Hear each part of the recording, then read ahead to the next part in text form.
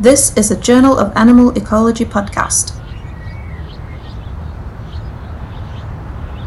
Hi everyone, and welcome to this Journal of Animal Ecology podcast. My name is Julie Sheard, and today I'm speaking with Ian Thornhill from the School of Sciences at Bath Spa University.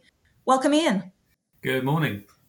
So, Ian, you're the lead author on the editorial for the British Ecological Society special issue on citizen science, which we're going to talk about today. But before we do, can you tell us what citizen science is? Yeah, sure. Citizen science is not actually an easy definition. There's quite a lot of definitions out there.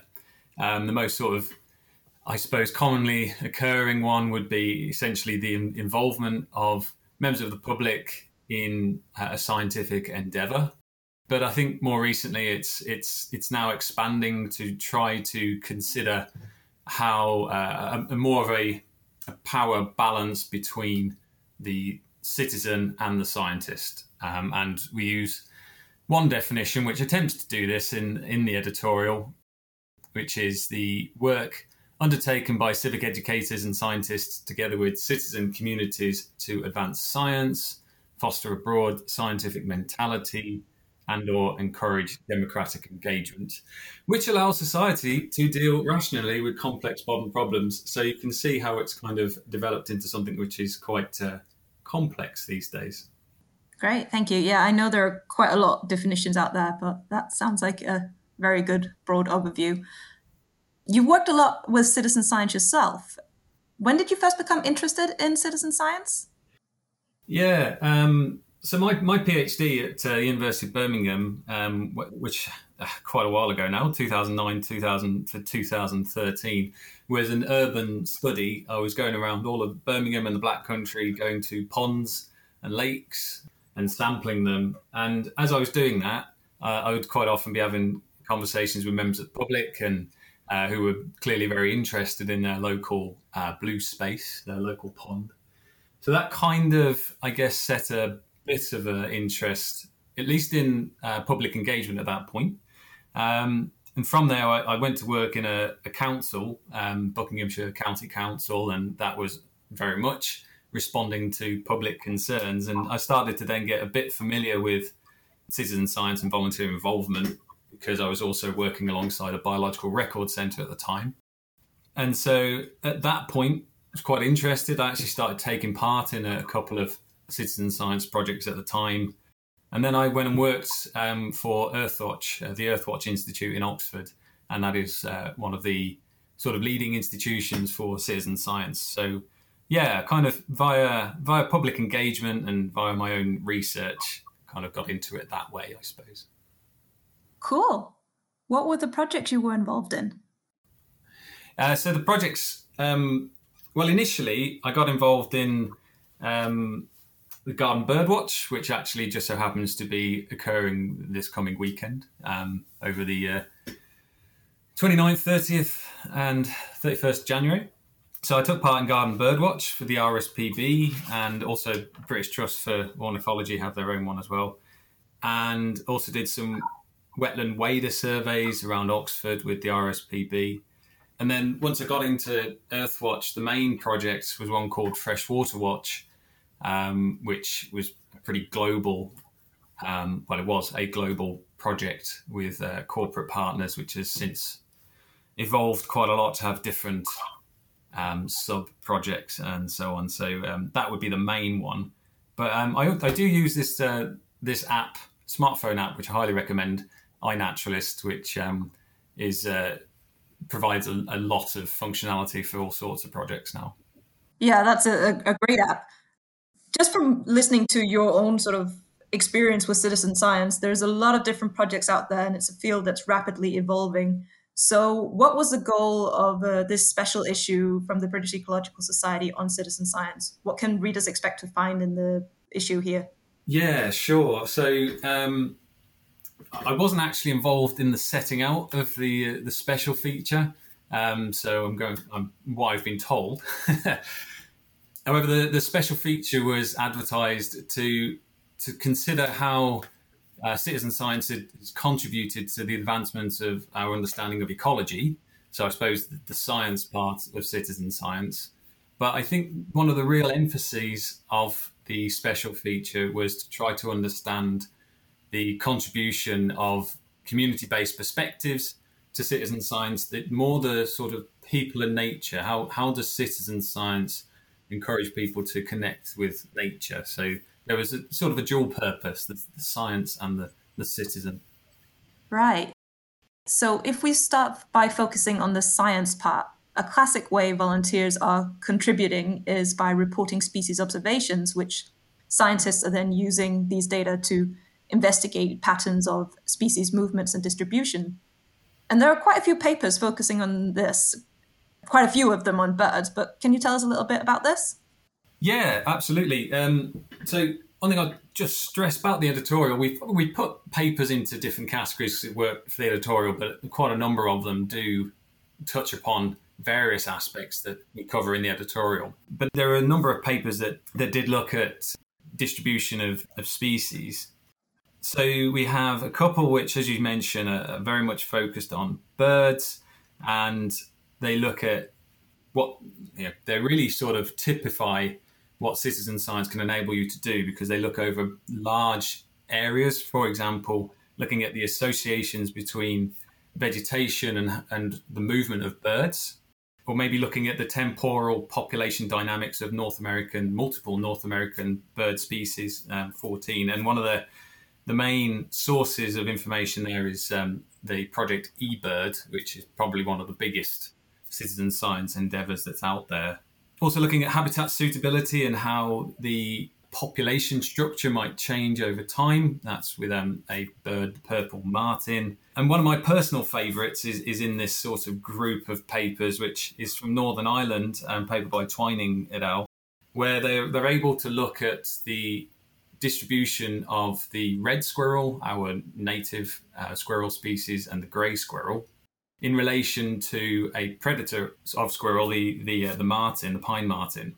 And they show how, as you get recovering populations of the pine martin, it's actually to the benefit of the red squirrel, and it's the grey squirrel which decreases in population. I really like that study, and that's obviously been allowed because there's been a nationwide effort through citizen science to look at squirrel and pine martin distributions.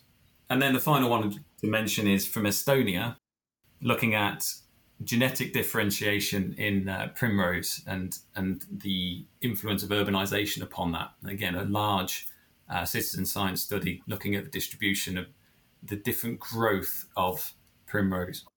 Right. I mean, squirrels are great to look at. I can definitely see that as being an attractive citizen science project.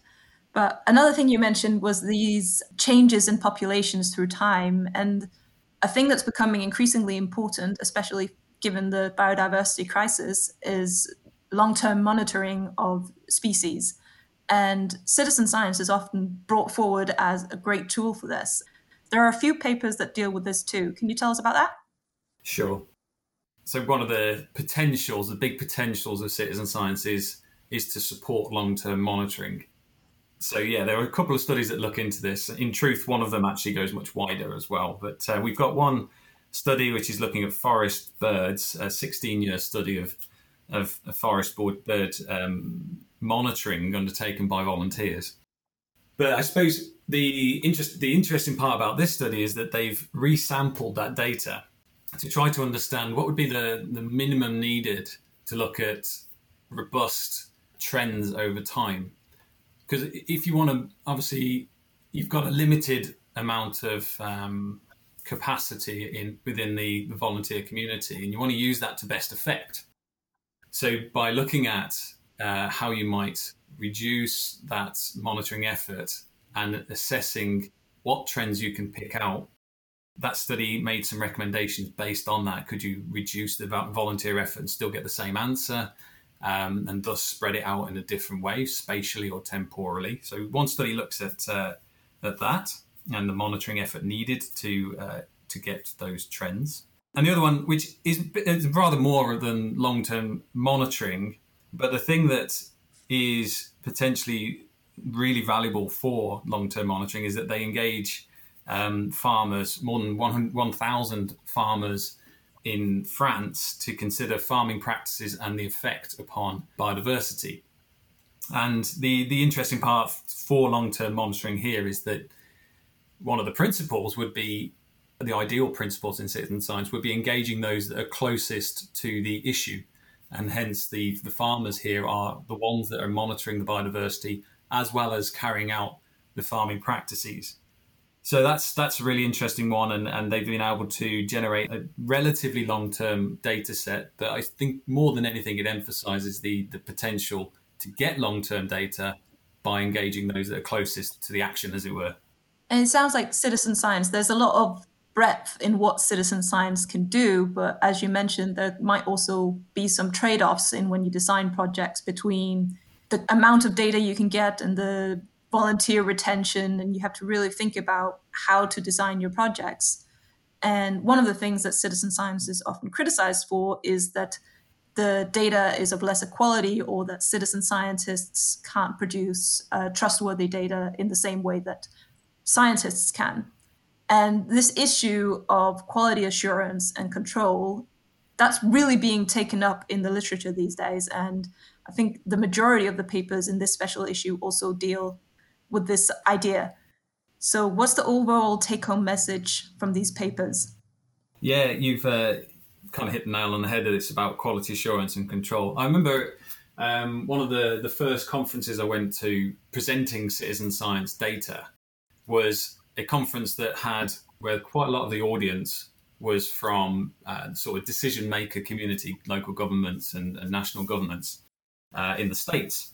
And not for the first time, the very first question that was asked of me was, what's your quality assurance and control protocol?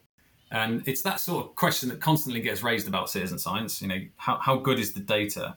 And I think the collection that's in the special feature really demonstrates that we are absolutely increasingly able to reduce and manage error. And so the quality assurance is about preparation. It's about reducing the error in the training or in the protocols prior to collection of that data. And then there's different things you can do to manage the error at the sort of back end and compensate where you know there are biases in the data. But I think possibly one of the things that is indicative of having quite a large number of the papers that are in this sort of area is that we are still trying to improve this, and it's still clearly an area of focus. So yeah, there's some nice examples in here about some protocols that you can carry out to try to improve the data collection process. And then we've got several papers that deal with, for example, compensating for different observation frequency, typically spatially. So maybe as you're moving away from urban areas, the availability of volunteers is far less. So how do you compensate for that? Or if you've got charismatic species that are more commonly identified, such as birds or dragonflies, mammals, what about everything else? How do you compensate for these biases? So there's some really good examples in there to do with quality assurance and control. So there's hope, and citizen scientists can produce reliable data. We just need to think about how we do it. Absolutely. One of the things that we lay out in this editorial is that there's an abundance of evidence that we can generate really good data from citizen science. And one of the things we might come back to in terms of the future for citizen science, I think we still need to do some work to make the citizen science data accepted by the decision maker. We can do lots of research, but how does that generate impact, and how is it used by the people that are ultimately going to change policy or change management? And I think there's increasingly so, but yet more work that can be done in that area. Yeah, I think that's correct. Another thing that we've maybe been ignoring, but is now starting to become an increasing interest of researchers, because ecologists, we tend to focus on the ecological questions that we can answer using citizen science, and then maybe we go on to the data quality. But another aspect is the social side and the motivation of participants for getting involved in citizen science. And this is something that we're also starting to think about, like, why do people spend their time getting involved in citizen science projects? Yeah, so it's that second part of the special feature which looked to get some input regarding the involvement of the community. So I'm not a social scientist, but if you're going to get involved in citizen science, you cannot avoid it, and it's absolutely necessary to think about the participants in the design of the project, and really to co-create as much as possible with the participants. And there's a really big discussion about that, where which again we might come back to. So engaging with volunteers, as well as all the kind of practicalities around how to sustain your data collection, get good quality data, there's an ethical aspect to it all in terms of how you're going to use that data, how to ethically include volunteers so that they are contributing to a worthwhile endeavour that's of importance to them. And so there are some papers in this special feature, but perhaps one of the limitations is we like more in this area, really, to explore the experiences of the volunteer. But we do have some very strong contributions nonetheless. So we've got a systematic review that considered a wide range of papers, over 1,000 papers regarding volunteer participation.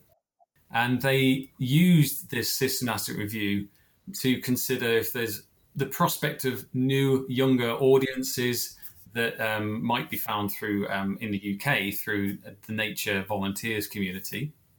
And that would be potentially to bring a different audience on board.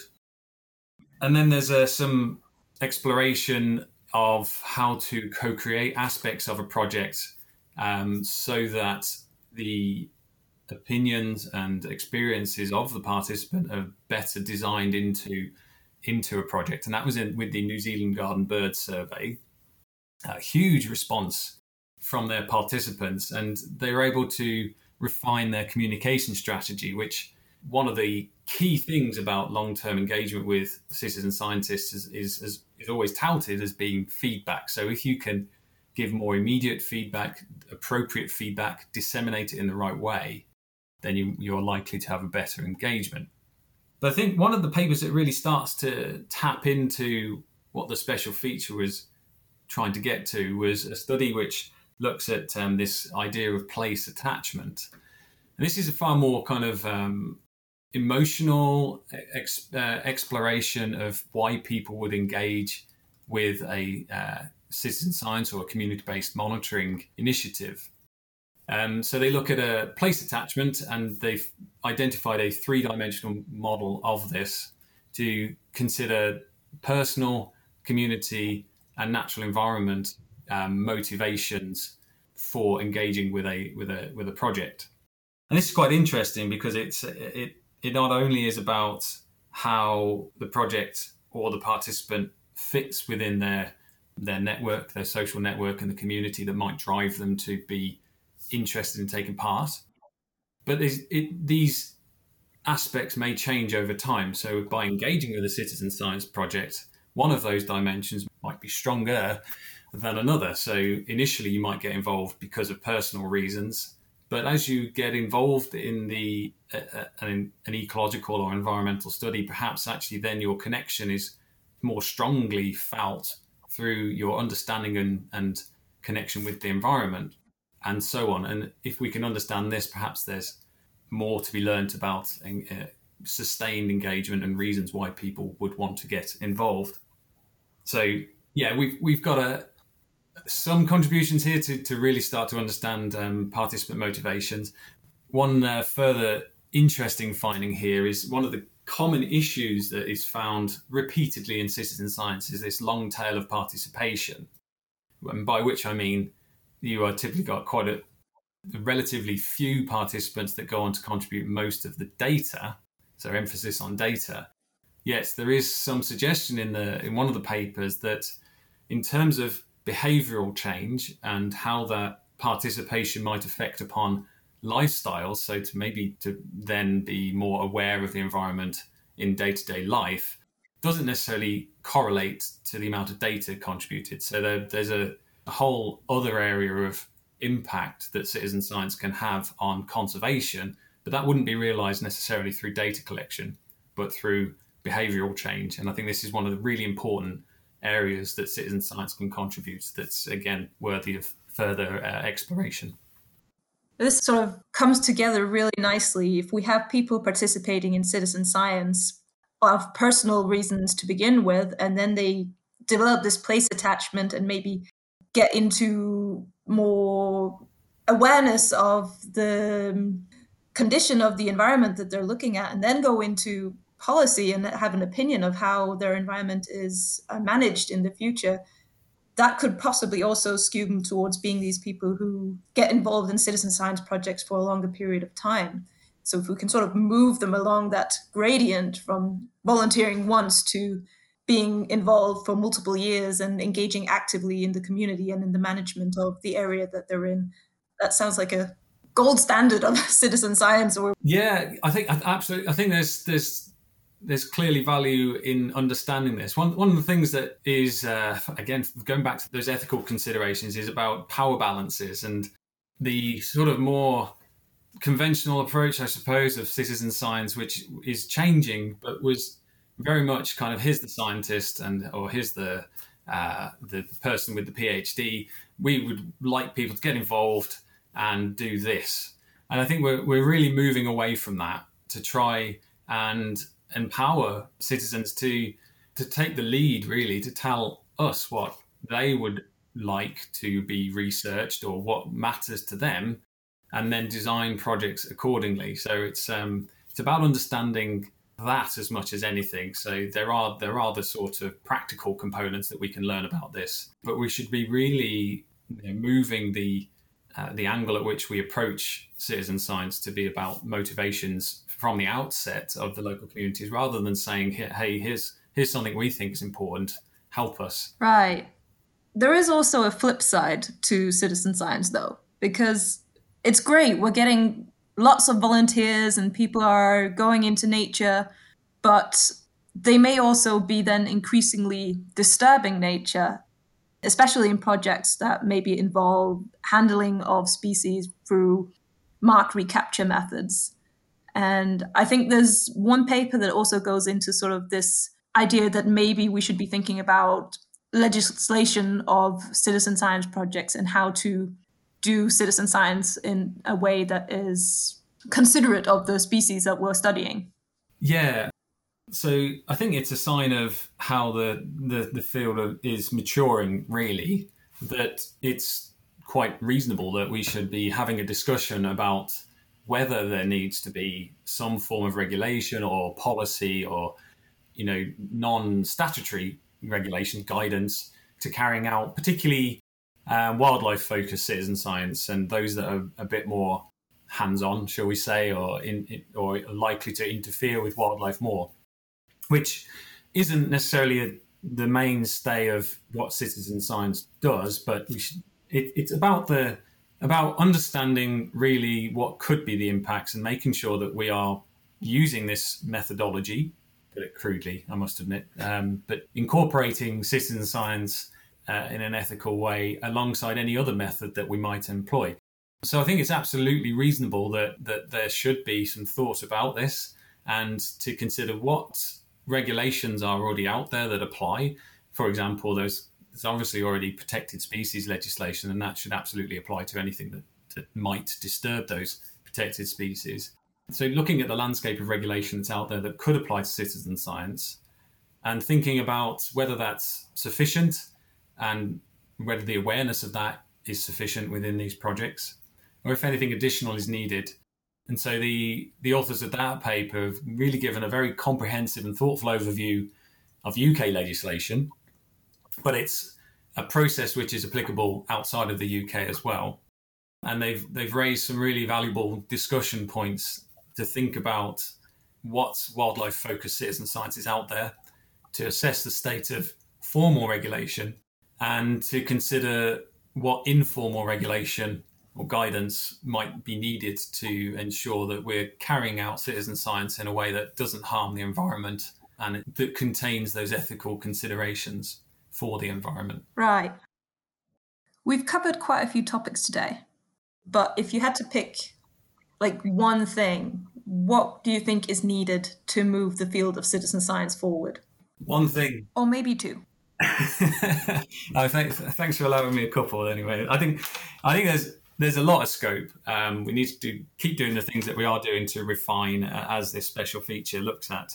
But I would say, from my personal perspective, one of the real things that we need to explore is how can we make the participants in citizen science more diverse and representative of the communities that are out there, really. So how can we engage better with disadvantaged communities? How can we use and utilize citizen science in low-income nations that maybe don't have the same access to digital technologies that we do in somewhere like the UK? So really engaging with a more diverse community, I think, is probably the main area. I would also add, secondarily to that, is this idea of impact. So how is citizen science really generating change in policy and management? I think there's still a lot of work, and a lot of work is ongoing, but a lot of work to be done in that area. Right. So more diversity and more connection to policymakers so that they feel comfortable using the data. Right. Yeah, I'll go with that. Cool. So here towards the end, you've mentioned in the beginning you've participated in quite a few citizen science projects yourself. Do you have a favorite one? Or if you could design a citizen science project, what would that be? Yeah, I'm going to give a fairly wishy-washy answer to the second bit. So the ideal citizen science project is one that's appropriately designed for wherever it's meant to be employed, and that would be great. So I'm not going to give I haven't got a specific topic in mind there, but I think it's about, it being appropriate. But in terms of things that I've been involved in, I really like iNaturalist. As a lecturer, it's really helpful because it has a number of tools embedded in it that just enable people to identify things around them, and there's a community involved in it. So iNaturalist, though not specifically a citizen science project in itself, because it's a tool, I would say, I really like that. And I have to give a mention of Freshwater Watch, which is the project I've been most involved in at Earthwatch and continue to be involved in, because I think within Freshwater Watch there's been some really good advances in the field. And also, we've identified some challenges as well. Excellent. Right. That was all the questions I have for you today. So I just want to say thank you very much for talking with me and have a nice day. Thanks very much. Absolute pleasure.